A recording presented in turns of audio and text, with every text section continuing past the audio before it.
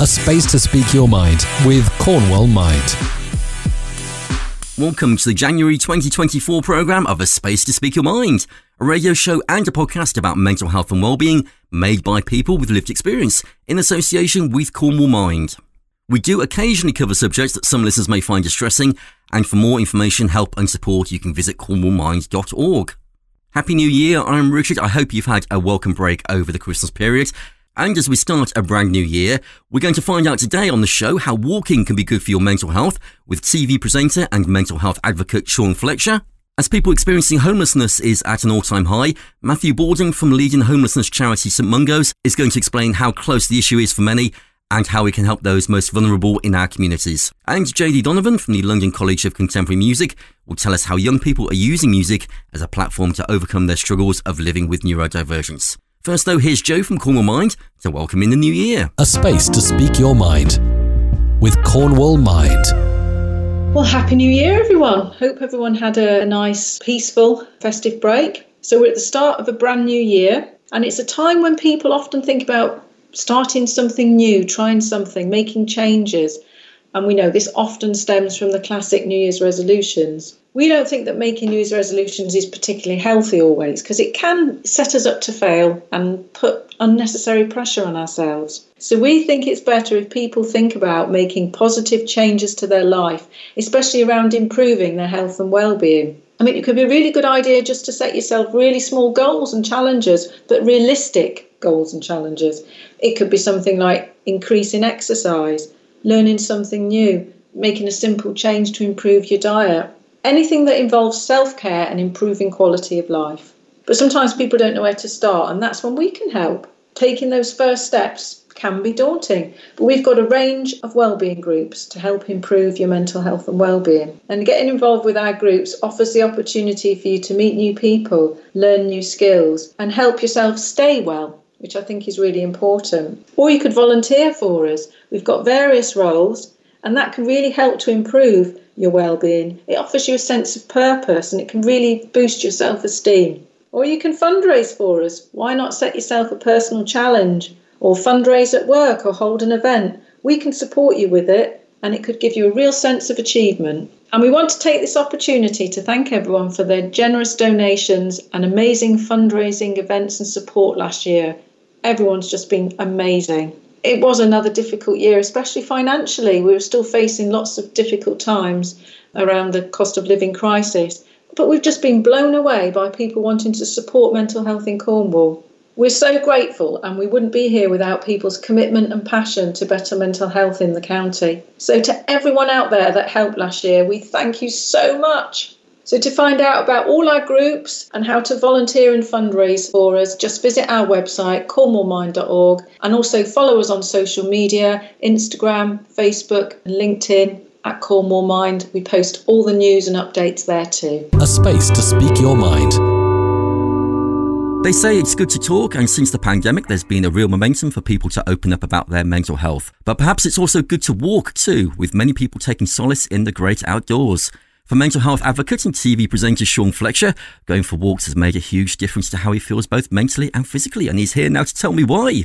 Hi, Richard. Hi, good to talk to you. Yeah, I mean, I just think exercise is really important, but walking is so accessible to everyone. So to sort of give a bit of background about myself, I'm a mental health campaigner, have been for several years, but I do a lot of the filming I do. I've actually been on Good Morning Britain this morning, so that's in the studio. But a lot of the other stuff I do is out and about in the country, in parks, it doesn't have to be a national park. It could be just like by a river. It could be in a city, but green spaces. I do quite a lot in Wales. I work on Countryfile, but there's a Welsh program called Coast and Country I work on. I've done a few walking series, like Wonders of the Coast Path on ITV, which is walking the Wales coast path, and Wonders of the Border, which is walking along the Wales-England border. So being outdoors is quite a big part of what I do in my job. I just always think to myself, it's free, it's easy. I do a bit of running as well. I'm a bit injured at the moment. And running isn't for everyone, but walking, most people can get out and just even have a 5-minute stroll, even if you live in a city, in your local park. It's quite accessible, it's free.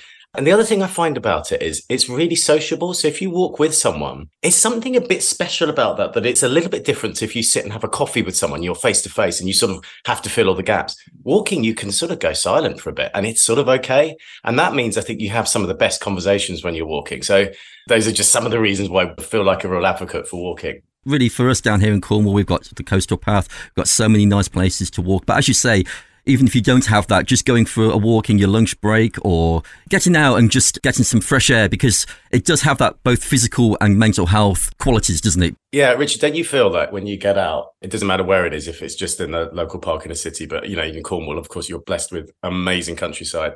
And you get out of the car or whatever, you walk outside and there's a tree or there's green space, there's a park or whatever. And you just, I don't know, there's something, I just sort of want to take a deep breath. There's something like my instinct. I just sort of want to stop and take a deep breath. And I think sometimes in our busy lives, it's really important to do that. Actually, not sometimes, all the time. It's really important to just have that not too far away from you. So we're all on our phones. We're all busy doing stuff. We're working, there's nonstop. You've got kids. You've got to collect them from this play group or school or, work's demanding this. And you never really switch off. But I do find when I get outside, particularly in really nice countryside, I just sort of take a deep breath and it helps me stop. Almost like I'm some sort of rechargeable battery. And this is the time where I'm being plugged in and recharged. The other thing about walking, of course, is, as I think you mentioned, the exercise. And when you do exercise, I don't think it's just me because I think it's scientifically proven, but about 2 hours after doing exercise, if you walk, even an hour or so, I start to feel really good. I sort of feel quite positive. I don't know what it is. And I'm sure, and maybe it's just in my head, but I think that is the endorphins working. And you just feel glass half full rather than glass half empty that you might have been before. Problems that seem big problems don't seem as bad, it just sort of, it's like, like you walk down your street and on a rainy day, it looks quite miserable, but on a sunny day, it's the same street, but it looks good. It's like that effect after exercise. It feels like it's a sunny day rather than a rainy day. Yeah, it's strange. I actually went for a walk yesterday and about halfway through, the heavens opened up and the rain came down. But you know what? You're absolutely right. If I'd have been at home, I probably wouldn't have enjoyed it. But actually, I was out in the fresh air. It was quite nice. I got back and felt really good afterwards. But it's interesting there what you're saying about being out with other people, especially children, because it does give you that chance to have a conversation and being in different surroundings and being away from all the high-tech things that we've got with our phones and laptops and all of that. Just being out in the open air. And it does allow us, especially with those endorphins, to feel a bit more relaxed and just to be able to open up a bit more. And as you were saying there with children, having a conversation that you might not normally have. Yeah, I mean, if you've got children, you may have young children, and so you wouldn't be able to walk so far, but that's still that exercise and getting outside is good. And probably when they're that age, teaching them about nature and how old a tree is. I mean, some trees are sort of 500 years old. That's sort of quite mind-blowing. It's mind-blowing for me as an adult, but for a child. But just like seeing birds and seeing wildlife and describing why the leaves are on the floor now, but then in the spring they're growing and all those sorts of things with younger kids. Older kids, probably, if you've got teenagers, they're not really interested in that sort of stuff. But you might find it hard to talk to them because teenagers do shut you off, or they do think as parents, they think, oh, well, you're not very cool. I want to hang out with my peer group. And they invest a lot of time in that rather than perhaps as parents, there'll be lots of parents listening who'll think, yeah, I know that familiar feeling. But actually, when you walk, as I said, I think it's quite a good place to have a conversation. I think it's quite a good place to be comfortable in that conversation because, as I said, if there's silences, it's sort of okay. But then you might just start a conversation again, and then you might just not talk for a bit. There's no pressure on the conversation. Whereas if you sat down and had a coffee, you would need to fill all those gaps. And that's good. And that has a real place. But maybe if you're having a conversation with your teenager who doesn't really want to talk, walking is a better place to do it because those silences don't really matter. And also, with a work colleague or just someone you feel that maybe they've got things going on that you just want to have a conversation and just see where it naturally goes. Down here at Cornwall Mind, we have a walking group in Newquay, and we also have hope walks. I don't know whether you know about these, but for someone who's lost a person to suicide, it's a chance to have a walk and a talk with others who've experienced a loss too. So walking can have so many different benefits for what people are going through. Yeah. And you mentioned earlier about how you went out and I think it was sunny, wasn't it? And then it started to rain and you probably wouldn't have gone out had it been raining. And I realized as I was saying that analogy, I was thinking, oh yeah, I'm talking about how when you do exercise, your mind can feel a bit sunnier than it was before. Obviously, this country, it can get really wet. It can get miserable for weeks on end, and it can be a real barrier. I think that can be a real issue. Research that we've done with Go Outdoors with the Hats On for Mind campaign is saying that actually the weather and the sort of the early nights, how it's sort of like 3:30 and it starts to get dark, that can sort of prevent people from going out. And all I would say is, if it's bad weather, if you can get the right gear, if you can just get a waterproof on, and they don't have to cost that much, you can get out. And in some ways, when it's tipping it down, and then, the moment when the sun suddenly comes out, you actually really appreciate those moments about more. And I think getting out, even in that bad weather, even when it's getting a bit dark, or even, with some of those days when it's just dull all day, I think it's really important, and probably more important, to get out on those days than in the middle of August when it's sunny and, everybody wants to be out. It's actually more important in the winter that you make an effort to get out. And as you say, with work colleagues, with kids, maybe even on your own. But I think those days are really, really important. Yeah, definitely. I mean, these shorter days, they affect me so much. I need that natural light. I need to be outside. And sometimes you just don't have enough time in the day to be able to do that. But it is finding the time. And I think that's a good start for the day as well. I mean, that might not be for everyone. You might want to do it at the end of the day when you're feeling a bit more relaxed. But it's just finding that 5 or 10 minutes. So just tell me a bit more about this campaign then and what you're hoping to achieve. Yeah, but it basically ties in with everything we've been talking about now. Hats On for Mind. It's this brilliant campaign that's raising funds for the mental health charity Mind, but also highlighting the benefits of getting outdoors in nature. And the benefits are huge on our mental health. So our mental well-being, our mental health, it is automatically better when we get outside and we walk. So what we're doing is the retailers Go Outdoors, Blacks, Millets and Fishing Republic have teamed together. So they're selling, there's a selection of hats that are designed, hats and flasks actually. So you can grab your cup of tea, you can put your hat on, because a lot of the heat when we're outside and we're cold is lost through our head. So you're wearing your hat, you've got your flask with your tea. They're designed by me. I've designed one of them. Mine's an orange one, and I actually quite like the flask. It's got a little bit of orange in it, but it's a bit black and white. Really like it. I'm basically trying to get ahead of the other people who have designed hats and flasks. I want more people to buy my one. But the other ones are Helen Skelton, Julia Bradbury, Gethin Jones and David Seaman. We've all designed our own versions of these. And 100% of the proceeds go to Mind. So you go to one of those shops that I mentioned, Go Outdoors, Blacks, Millets or Fishing Republic, and buy one of those, or both, a hat and a flask. And I think it's like £10 for the hat and £10 for the flask. And for kids, it's a bit cheaper for kids' versions of those. And all of that money goes to Mind. So it's sort of a double-pronged attack. Firstly, you're raising money. We're raising money for Mind that's going to go to great causes, helping people who are really struggling with their mental health. But the other side, the flip side is, it just puts it in your mind, doesn't it? Oh, actually, I've got that hat. I'm going to go out because I can stay warm. I'm going to get outside. It's two things. And I always found this with the mental health campaigner. You need to raise money for all this stuff, but it's actually raising awareness as well. So that it's in people's second nature that, oh, I'm going to go out for a walk. You said you go out really early in the morning. Get that into your routine. So it's not like, oh, this is a special effort that I just do on a Saturday. I'm going to actually walk to work. I'm going to walk across the park on my way to work this day. I'm going to get off the bus earlier and I'm going to do a bit of a walk on the way to work so I can incorporate that in my day. That's sort of basically just getting outside and being encouraged to do that is sort of at the heart of this campaign. I think what's really good as well, because if you are getting one of these hats as well, and you can bring the conversation up about, oh yeah, I've bought this hat, it's going to Mind, the mental health charity, and that might open up a bit of a conversation as well. Oh gosh, yeah, exactly. I think it's the conversation, isn't it, about maybe you start talking about Mind, but then that maybe allows someone to open up and say, actually, do you know what, I'm really struggling? Because it is this stigma with mental health, it's with mental illness it's really powerful. If you have a broken leg, you might even brag about it. Yeah, I was playing football and I broke my leg. If you have the equivalent with mental illness, I think our natural instinct is, I don't want to tell anyone because I'll be judged. I'll be told that, people will think I'm not up to the job or I'm weak or whatever. And so people just naturally don't want to talk about their own mental health issues. And as you say, if you've got the hat and it's got the Mind logo on, and it just prompts that conversation about Mind. And then that allows someone to say, actually, do you know what? I'm finding things hard. I mean, I'm not exaggerating in saying that could save a life. So it is important stuff. So if people want to donate to Mind, just tell us where they can go. Yeah, so it's all those retailers, Go Outdoors, Blacks, Millets, Fishing Republic. I'm sure you'll have one of those nearby you. You can buy the hats, you can buy the flasks. 100% of the proceeds go to Mind. Or you can go online. You can get these things online. I mean, at this time of year, a hat or a flask, and they look really good. My one's best. Mine's this orange hat. I actually really like it. I know I'm plugging my one quite a bit more, but there are loads of places you can get these.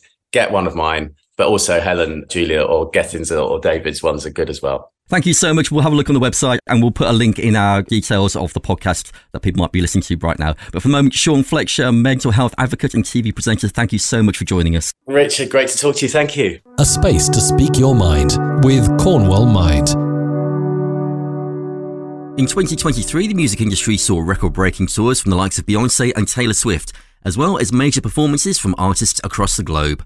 One of the standout performances was Lewis Capaldi's headline act at the Glastonbury Festival, where the crowd sung his song back to him after his tics interfered. The heartwarming moment happened after he recently opened up about his Tourette syndrome.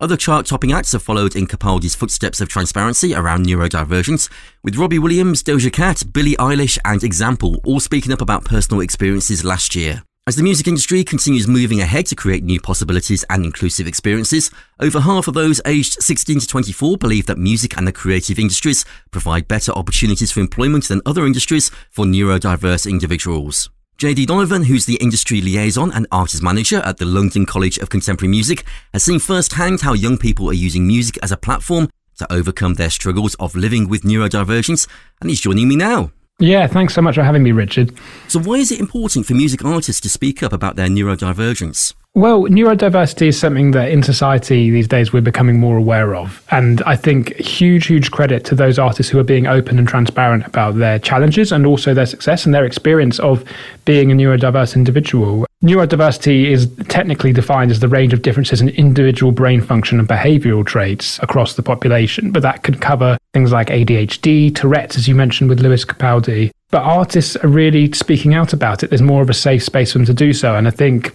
Lewis's performance at Glastonbury, really heartwarming, where the crowd did sing Someone You Love back to him, is perhaps his biggest track, and he sort of joined in where he could. Really sort of broke down, sort of, to me at least, as a watcher and as an industry professional, broke down any sort of barriers. It was a real sort of game-changing moment, and things seem to have shifted on from there. So, I mean, from your experience and from the work you do, how does music actually help people explore their own neurodivergence? I think that music is a very creative pursuit. You know, you need to have a creative mind. It's not just paint by numbers and something a little bit more logistical. It is about being creative. And I think my experience of working with neurodiverse individuals is that they are more creative. And music really allows you to put your emotions into play, and it allows you to build a connection with other people. Music is, I always believe, a force for good. You listen to a track, it can make you feel one way or another way. It can completely change your day if you listen to your favorite piece of music in the morning. So being able to create that is a real outlet for people who are neurodiverse, who might be struggling with a certain condition or a challenge. It's a way of expressing themselves. So we were talking before about Lewis Capaldi, but I mean, there were so many, and it just seemed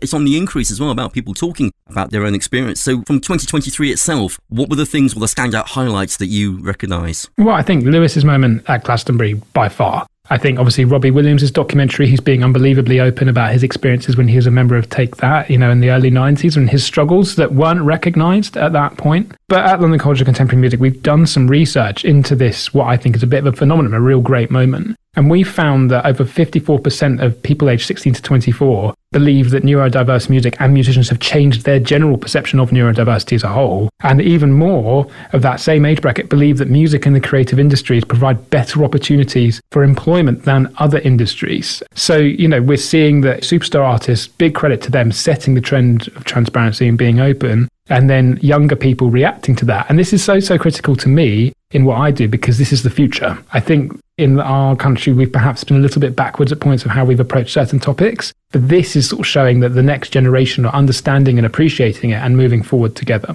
I think what's quite interesting, at Cornwall Mind, we have a Singing for Wellbeing group, and we also have a music group, and just the actual using music and using lyrics is just so important towards our mental health. Massively. Performing music is more than just creating it. It's a physical thing, to use your voice, to play an instrument, to perform on stage, to dance, to move around. Like, it's such a great, as I say, my word is outlet. It's a way of expressing yourself, but it's also a physical thing as well. I think, you know, if you're feeling down, a little bit of exercise in your day can help you feel good. But music is sort of using all skills and all sort of bodily functions to change things. And I think obviously a massive commend the work that you do with your charity and the people as part of it, because it really does make a difference. Yeah, I mean, it's creating something as well, isn't it? You're learning, you're creating, having that shared experience as well with other people. Yeah, absolutely. And music is the biggest shared experience that there is. And what I say to early career musicians I work with at LCCM and beyond is that you're finding your crowd when you do this. And one thing that never goes away is passion. Just like you're passionate about sports, but music is something you're passionate about. And I'm saying follow your passion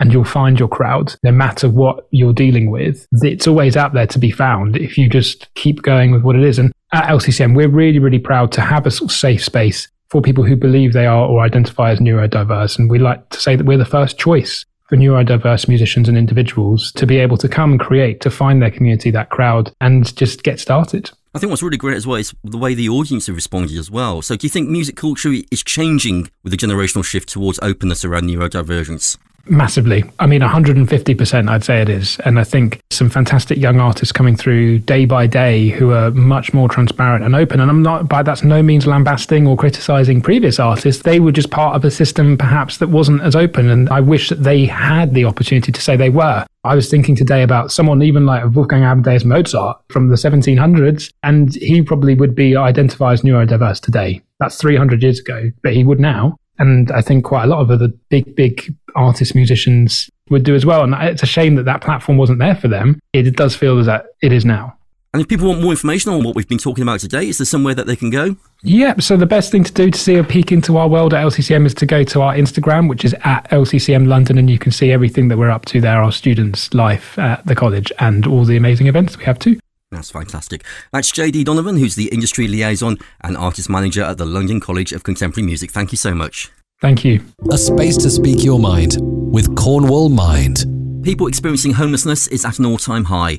And here in the southwest, nearly a fifth of us have been in temporary accommodation or are aware of a person who may have been, with 16% having experienced hidden homelessness, such as sofa surfing, and 12% have either slept on the streets or know someone who has. Matthew Borden from leading homeless charity St Mungo's knows how close the issue of homelessness is for many and how we can all help those most vulnerable in our communities. So thank you for being here, Matthew.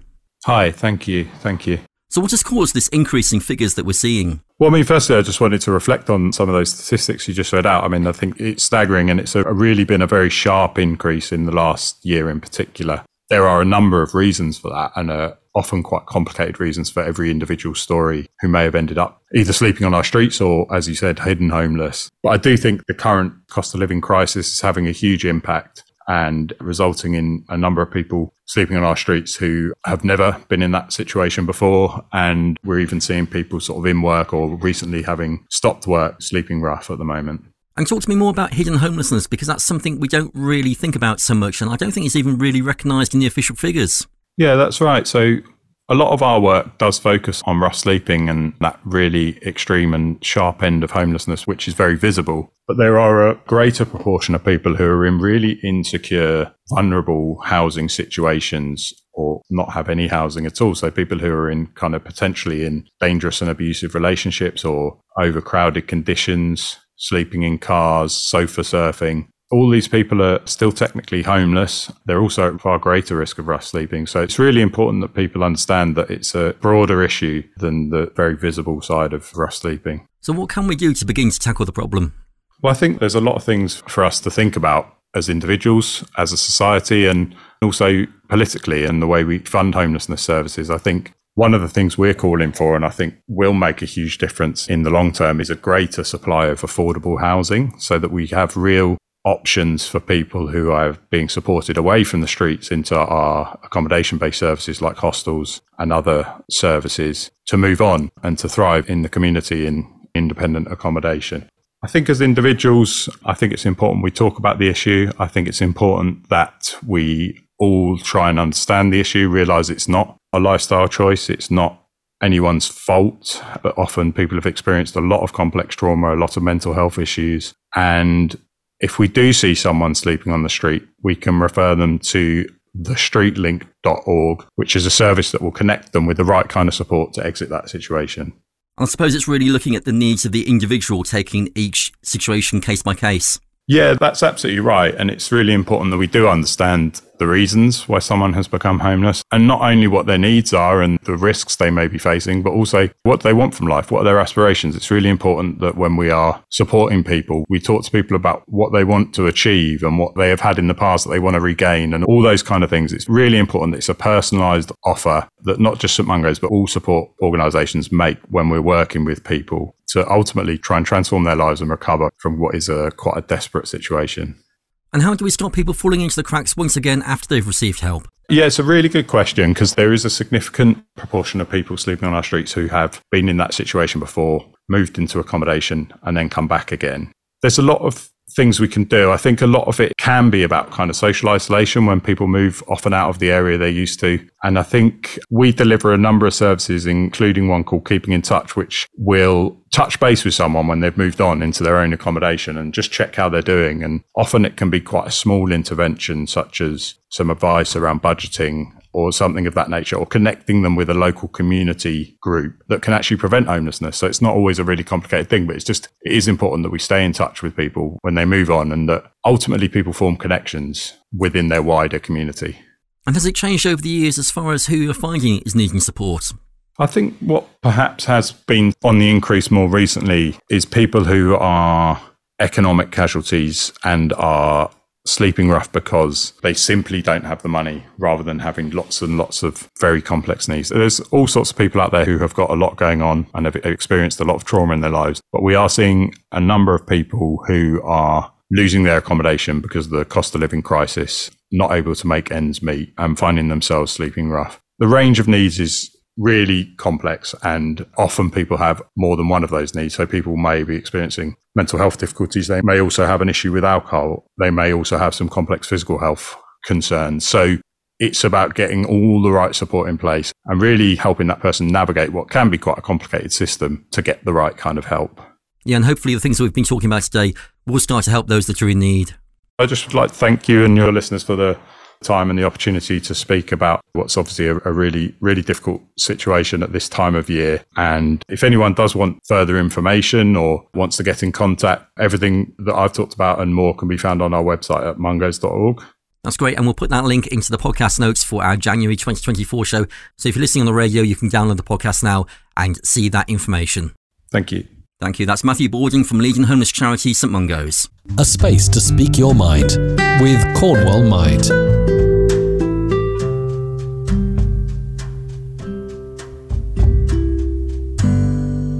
That's all for this month's show. If you're listening on the radio, you can catch up with the podcast right now on Apple, Spotify and Amazon. And we've got the back catalogue as well, all the space to speak your mind. So if you want to dig deep, you can find out loads of topics that we've been talking about over the last few years. And for support and more information for better mental health, visit cornwallmind.org or call the Mind Helpline during office hours on 0300 123 3393.